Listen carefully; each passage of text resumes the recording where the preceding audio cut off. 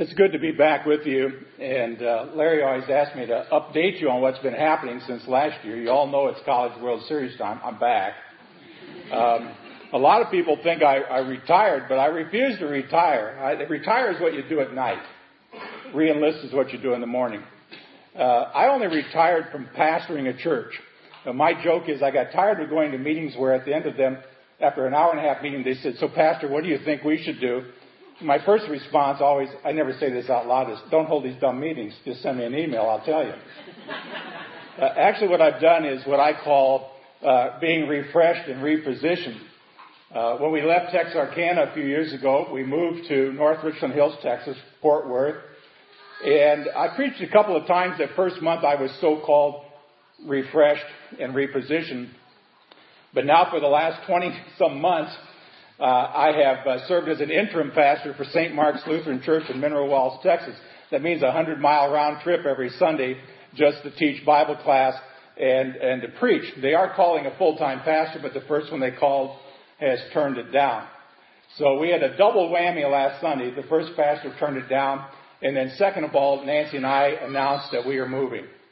We're leaving North Richland Hills, and God willing, we'll relocate in Hollister, Missouri, which is near Branson, towards the end of summer. I still am doing a lot of other stuff I've always done before. I'm still Vice President of Christ for India, and I want to thank you again for your contribution to Christ for India. I'm also serving as President of India Charities Foundation. I'll tell you that our campus was hit by a typhoon, Hudhud, a little over a year ago, and did well over $1 million worth of damage. And so we're in the midst of repairing that campus. And at the same time, we still had graduation this spring and sent out more pastors. I've always wondered what the Missouri Synod would be like if they did to pastors in our denomination what we do at our seminary over there. And that's that when you graduate from the seminary, we give you a stack of books and point you to a village where there is no known witness of Jesus and say, if you want a church, go start one. Probably a lot of guys would never go to the seminary. And I got to tell you, the first church I pastored had 1,800 members. That's like shooting fish in a barrel. Well, not really, but kind of. I'm doing this is about my 13th or 14th year that I've been working down at Angola Prison, teaching inmates and inmate pastors. I'm going to be back down there in August for a couple of days for the big Willow Creek Leadership Conference, which they actually do it in prison. It'll be via satellite. I'll be back down to teach in September. Some of you may be familiar with Crossways International. It's a Bible learning tool that's put together by Dr. Harry Wendt. He is getting a little bit older. I've actually filled in for him to teach some seminars, but they're finally putting together a board of directors. So I'm now a new member of the board of directors for Crossways International, so I'm sure that'll keep me busy too. Now, you all want to know less about me and more about Gideon, I hope. Gideon is, I almost wanted to call this message Giddy Up Gideon, but I didn't want to have to say that too many times, so I figured I'd stumble over it. Then I thought, well, my sub-theme might be From Zero to Hero. I kind of like that one. It's a guy who simply made choices that flowed from a faith that was gradually increasing all the time. And so significant was what he did that he actually makes it into the Hall of Fame in Hebrews chapter 11 with a whole bunch of other movers and shakers from the Old Testament. So today I want you to track with me as we work our way through Judges 6 and 7. So if you've got your iPhone, you can hunt up the scriptures. If you've got a Bible, you can hunt up your scriptures. If you've got an Android, you can hunt up your scriptures. If you've got an iPad, you can hunt up your scriptures. Whatever it's going to take to get you into the Bible. And we're going to take a look at this wonderful primer on what I would call learning to trust God more. Let's pray. Lord, I just pray today that the words of our mouth and the meditation of our hearts would be found acceptable in your sight. For you, O Lord, are our rock and our Redeemer. And I pray now for the presence of the Holy Spirit, not just in the words of the speaker, but in the hearts also of the listeners. It's in Jesus' name we pray. Amen. Now, this morning what I want to do is go through Judges 6 and 7. It's kind of an expository sermon in a way, but to talk a little bit more about how we as Christians, how we as Christ followers, can actually learn to trust even more. Now, most of us, when we come to faith, we trust God. You all learned how to say, I am trusting thee, Lord Jesus, trusting only thee. But can we actually, sometimes, are we a little shaky? Can we learn a little bit more? Sure we could. So I'm going to give you 6 different faith lessons, if you will. And here's the very first one. You'll see them up on the screen. And it's this, that God uses tough times to get our attention. Do you know that? God uses tough times to get our attention. As we get into Judges 6, we find the nation of Israel coming off a time of relative ease. The bills are paid. I guess the kids are behaving. Business is good. Everything, it seems, is good. But as it often happens when things are going really well, what do? We begin to forget God. We think, we've done a pretty good job. And they became self-sufficient. They didn't need God. And so Judges starts out by telling us that the Lord shook them up a little bit. And he did this by turning them over to an enemy, the Midianites.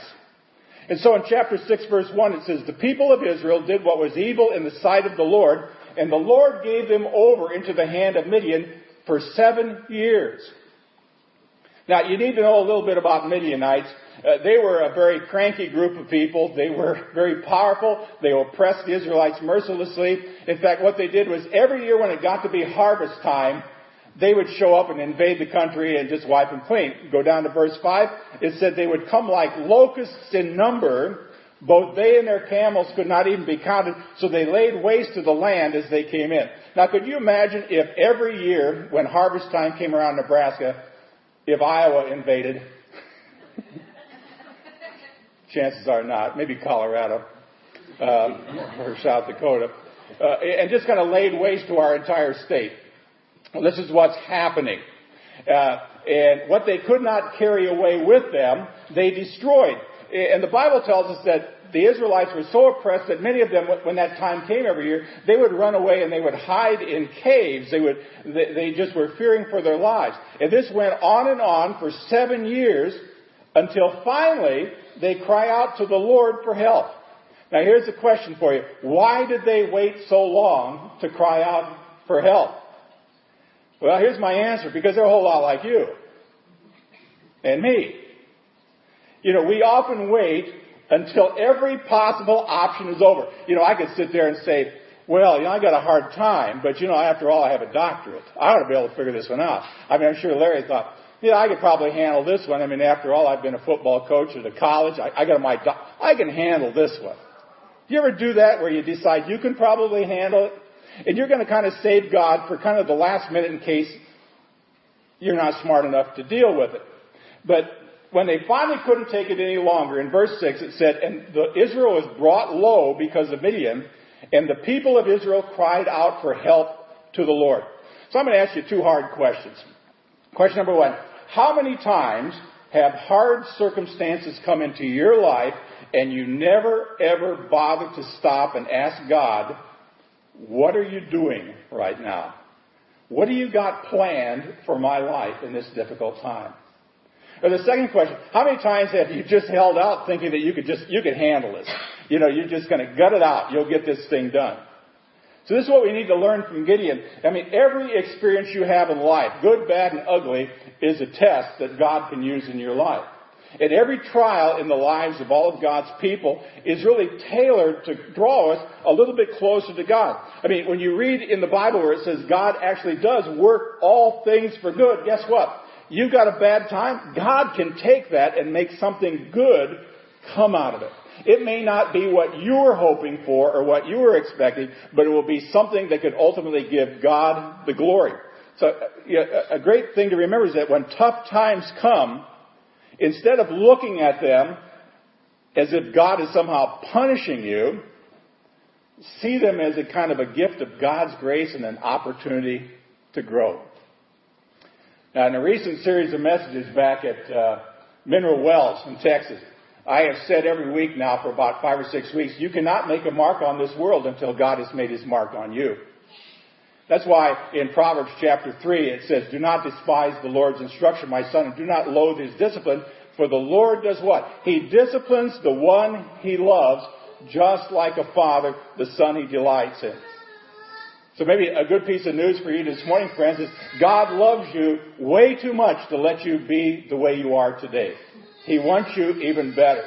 He longs to be at the center of your life. I heard a great sermon a couple of weeks ago up in Branson, Missouri, and the guy basically talked about what's the center of your life. Now, he kind of made a few jokes about it, but he said there are some people, their dog or their cat is the center of their life. Particularly if you read Facebook often enough. I mean, for some people, it's their house or their car. I mean, what's at the center of your life? When push comes to shove and it's all gone, is Christ at the center of your life?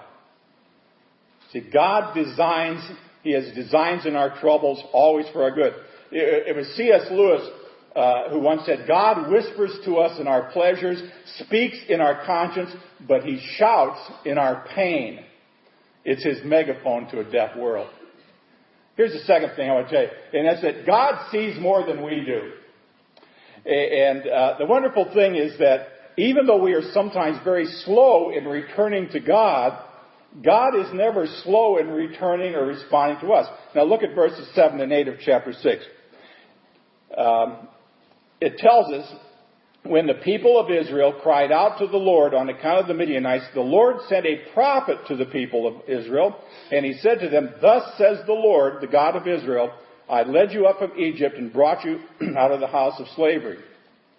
Now, for Israel, he first sends an unnamed prophet. We really don't know who he was, to call them back to total surrender, full devotion.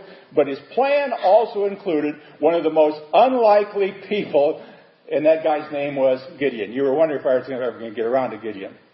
But we meet Gideon in verse 11, where he is threshing some wheat, but he's doing it inside a wine press so that he can hide from the Midianites. Now, some of you don't understand this because you're not farm people, but people who are farmers understand this. I learned this from my grandpa a long time ago. Going out on the farm and grabbing some of those heads of wheat and rubbing them together in my hand. And then when you blow them and the chaff all flies away and then you bunch on the wheat kernels. Now, anybody would know that if you want to thresh wheat, you do it out in the open so that all of the wind can drive that chaff away. But Gideon obviously is pretty scared. He's probably been stung before by somebody stealing his crops, that he goes into hiding in an underground wine press, hoping nobody sees him. He's probably coughing and sneezing in there with the chaff going every which way. It's a pitiful sight when you think about it. There's a lot of frustration, a lot of discouragement, a lot of fear. And then, if you've ever wondered if God has a sense of humor or not, you read verse 12 where it says, And the angel of the Lord appeared to him, Gideon, and said, The Lord is with you, O mighty man of valor. Now, could you imagine Gideon kind of going, what? Who? Where? He was looking around. You know, the question is, was God being sarcastic here? Or did God actually see something that Gideon could not see about himself? See, I believe that God saw what he was about to make out of Gideon, and it was about high time that Gideon saw what God wanted to do too. So I'm going to ask you another hard question. Do you know who you really are? Do you know who you really are? You know, one of the biggest lies this world tells us, one of the biggest lies that come from the pit of hell from Satan, one of the biggest lies we tell ourselves is that God only uses special people. But let me let you in on something. If you are a born-again believer, if you are a Christ follower, if you have accepted Jesus Christ as your Lord and Savior, whether it was 2 minutes ago or, I was going to say 200 years ago, 20 years ago, or 70 or 80 years ago, guess what? Let me tell you about a few things about who you are. First of all, you are a child of God. You read that in John 1:12. You are His friend. That's what it says in John 15:15. You are His masterpiece. That's Ephesians 2:10. You ever think about that? That you are an honest-to-goodness masterpiece. You're not just a hunk of junk. You're a masterpiece. You have been justified. That's what Romans 5:1 says. You have been freed forever from condemnation. Romans 8:1. You are adopted into a family. That's what Ephesians 1:5 says. It says that your citizenship is in heaven. That's why we say, I'm but a stranger here. What? Heaven is my home. That's in Philippians 3:20. You belong to God. That's 1 Corinthians 6:20. And you will never, ever be separated from the love of God, which is in Christ Jesus your Lord. Romans 8:35. That's who you are.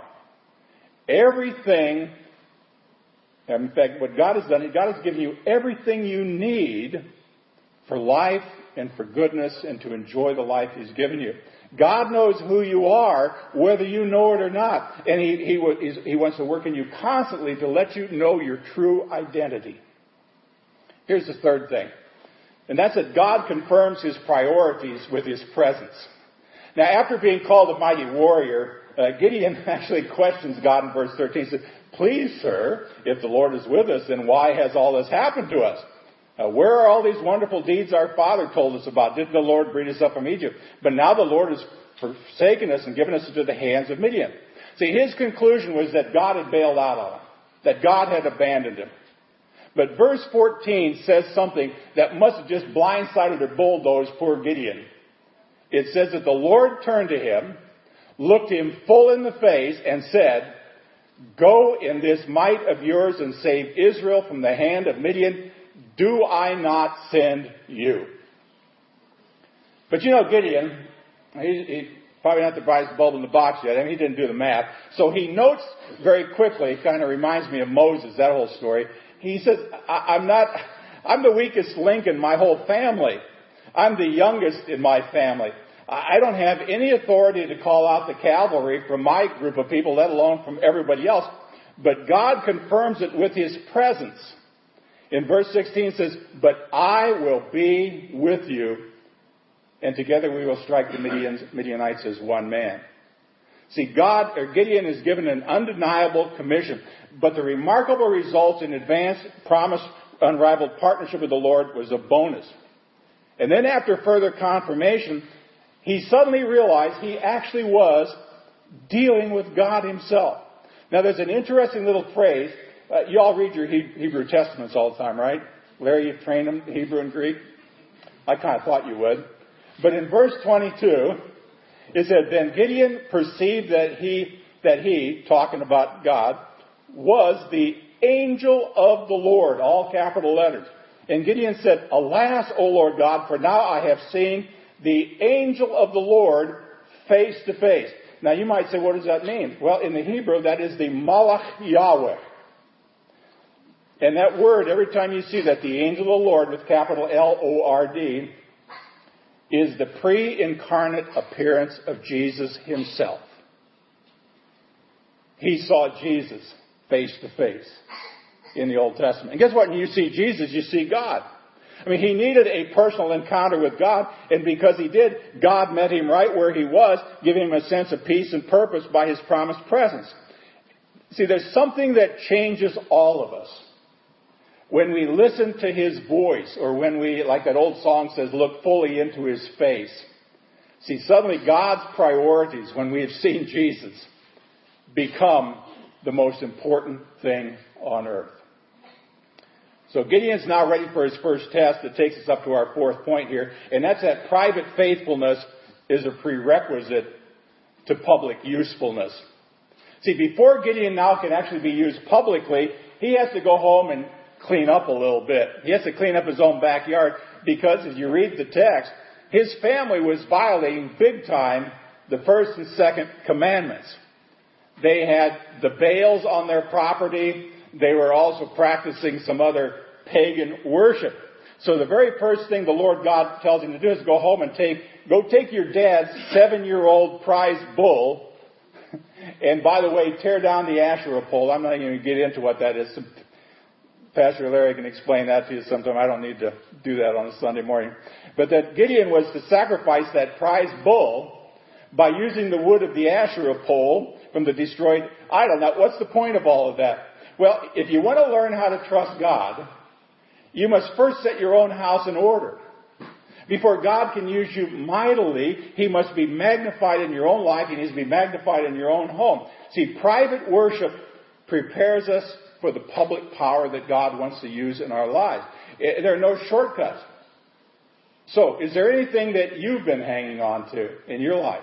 Is there any sin, and let's be honest with ourselves, we all got a sin that we probably hang on to a little bit too long. It could be something you say, well, it's no big deal, it's only gossip. No, that's a pretty big deal. Well, my sin is that every once in a while I just kind of expand the truth. It still is a big deal. Or somebody once told me, see, he didn't like to use the word sin. He called it momentary indiscretion. I don't care what you call it. A sin is a sin is a sin. And so he said, take care of your life. You need to knock down your idols. You need to confess your sins. Deal with it. Return in full obedience. Now, when you do that, will that stir things up? Oh, you bet. It did for Gideon. Evidently, the entire community was up in arms when he went out and took the bull and then sacrificed it on the burnt-down Asherah pole, because that bull, by the way, was prized breeding stock for his father. Verse 30 says that the men of the city came to his father Joash and said, "Bring out your son that he may die." When was the last time you ever decided to give up a sin and the people in town says, "We need to kill that guy"? And it says, "For he has broken down the altar of Baal and cut down the Asherah beside it." See, Gideon's act was already changing his father. His father Joash stood up to the men and said, "Look, will you contend for Baal? Or will you save him? Whoever contends for him should be put to death by morning. But if he is a god, let him contend for himself because his altar has been borne down." In other words, if you guys still want to believe in that old Baal guy, he's going to take care of himself. If he doesn't, too bad. Clean up your own house. Here's number 5. God is patient in our faith process. He really is. If this were a movie right now, we get to verse 33 of chapter 6, there would be this ominous music playing. Boom, boom, boom, boom. Because it says the Midianites and their partners were ready for their annual tour of Israel. But instead of cringing this time in the cave, verses 34 and 35 said, "The Spirit of the Lord clothed Gideon, and he sounded the trumpet, and the Abiezrites were called out to follow him. He also sent messengers throughout all Manasseh, and they too were called out to follow him. He sent messengers to Asher, Zebulun, and Naphtali, and they all came up to meet him." Here he is now speaking in the power of the Lord. Now, I hope you caught that. Gideon has taken a huge leap of faith in his private faithfulness, and now God's Spirit was drawing people from far and wide. In fact, 32,000 guys show up to fight. But now you have to pay attention to this. Even after his encounter, with the Malach Yahweh, with the incarnate Jesus, even though he had been obedient to clean up his shop, even though the Spirit was empowering him, he was still struggling in his doubts. He knows God has promised to save Israel, but he's looking in the mirror, and what he sees in the mirror doesn't look like a mighty man of valor. Well, I tell you, I have felt that way from time to time in my ministry. You're called to lead a church, you're called to be, lead in a ministry, and I look in the mirror, and I just say to myself, "You're just some dumb kid from Nebraska. Who are you that you should do this?" But notice in verses 36 and 37, "Then Gideon said to God, 'If you will save Israel by my hand, as you have said, behold, I'm laying a fleece of wool on the threshing floor. If there is dew on the fleece alone and the ground is dry, I'll know that you're right.'" Now, I love how tender and loving and patient God is with us. Gideon's making a deal. He's cutting a deal with God. He wants a confirming sign. And the next morning, of course, the fleece was wet and the ground was dry. But then even doubting Thomas, Gideon says, "Okay, that's a pretty good trick. Could we do it the other way around and make the fleece dry and the ground wet?" And God probably smiled and says, "Maybe I got this man of valor thing wrong, but yeah, okay." See, what's happening here is that the Lord is developing him into a fully convinced, fully committed servant, matching every doubt with his kind assurance. Now, please understand this, friends. God will show you the same patience in your life as you seek his face, as to get rid of your fears and to grow you into the man or woman of God that he desires you to be. Now, here's the 6th and final one. Success is determined by God's power. Gideon is now ready to rumble. But God says 32,000 is way too many. In chapter 7, verse 2, he said, "The people with you are too many for me to give the Midianites into their hand, lest you guys brag, saying, 'Our own hand saved us.'" So God says, I have a few tests. The first test, he says, tell the guys who really don't want to fight to go home. 22,000 went home. Bunch of weasels. So they still got 10,000 left. And God says, still too many. So in verse 4, he gives them the second test. He says, take them down to the water and let them all have a drink. And all the guys who bend over and just stick their face in the water and drink, send them home. Take the ones who actually take their hand and bring it up. Now, I always wondered what the purpose of that was, but these people are a little bit more alert, aren't they? They can look for enemies, not burying their face down there. And lo and behold, he starts with 32,000. And after this little drinking trick, he's got 300. Now, could you possibly imagine how he felt? Chapter 8, you go further, tells us that the Midian army had 135,000 soldiers. I'm not a great mathematician, but I think that's 450 Midianites to every one Israeli soldier. But God wanted Gideon's army to face this horde with 300 people who knew how to drink politely. So God here creates an impossible situation of human weakness to exalt his own strength. But friends, that's God's specialty. What did Jesus say in Luke 18:27? What is impossible for man is possible with God. So here's a good lesson for us. Accomplishing God's purpose is not determined by the bottom line on our financial sheet. God's purposes is not determined by the size of our congregations or the efficiency of our plans.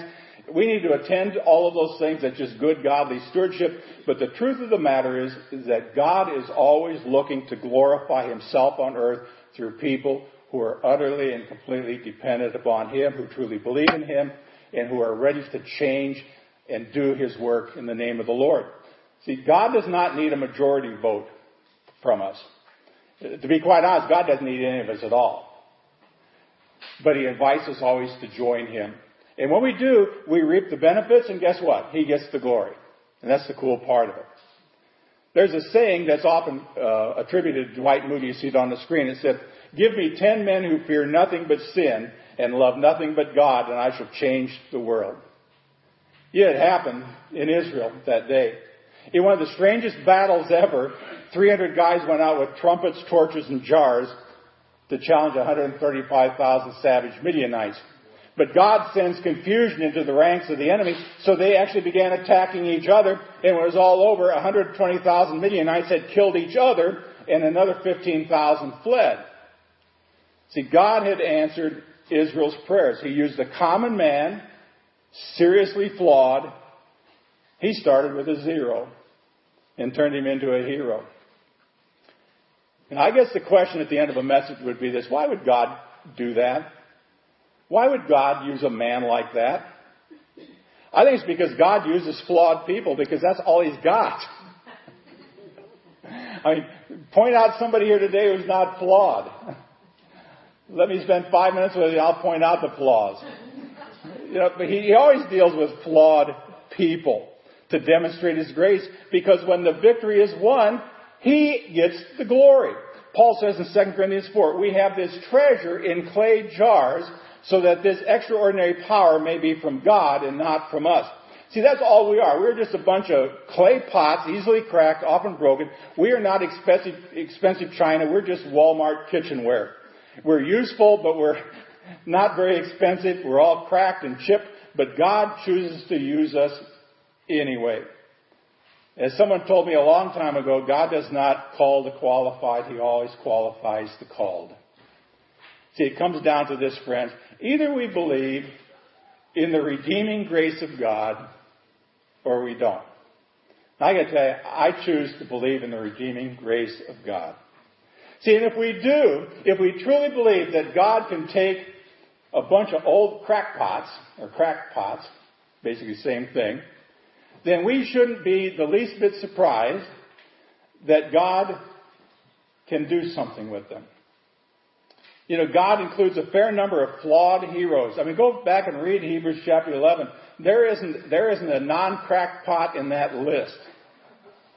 And we ought to be glad when we read that he put those names in there, because that means you and I can be in that list as well. Now, I've been in the ministry now for about 50 years. And what I've learned is this, is that God honors faith. And God seeks it so much that He will honor people who otherwise do some really stupid things. Anybody here want to confess to have done something stupid in their life? Okay, 3 of you. Okay. Can I talk to the rest of them on the way out? I know, you're all just sitting there like, oh my gosh, what is this, a Pentecostal service? We'll have our hands in the air in a moment. No, okay, 2 of them. There we go. We got the Pentecostal in the back. My kids call me a Lutheran Baptist-costal anyway, so.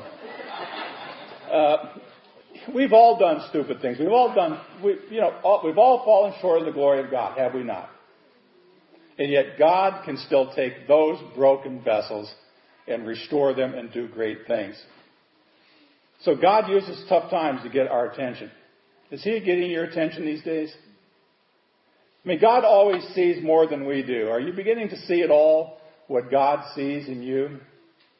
I mean, God confirms His priorities with His presence. I mean, have you been in situations lately where you could just sense His presence? You knew He was there and you just thought, oh man, this is really great. I mean, private faithfulness for public usefulness. I mean, are there things in your life that maybe you ought to think about moving away, cutting the cord, moving on? And then God is patient in your faith process. I mean, He meets you right where you are, and He wants to take you where you need to be. See, success is always in God's hands, not ours. Will you trust Him today with your life, your children, your finances, your decisions, your husband, your wife, your church, whatever? Let's pray. Father, we thank You again for the wonder of the testimony of Your grace in the life of Gideon. The reminder again that You're not looking for perfect people, because quite honestly, there are none. You're looking for those who are broken and weak, that they may be strong in You. We thank You that You're a faithful God. You protect Your people. You've made a covenant in Christ to save and redeem those who believe in You, and You will continue to keep that covenant as well. We thank You that You are a faithful God. Great is Your faithfulness. And may these truths be encouraging to our own hearts, that You can use us even with our flaws. We thank You in the Savior's name. Amen. May God bless you.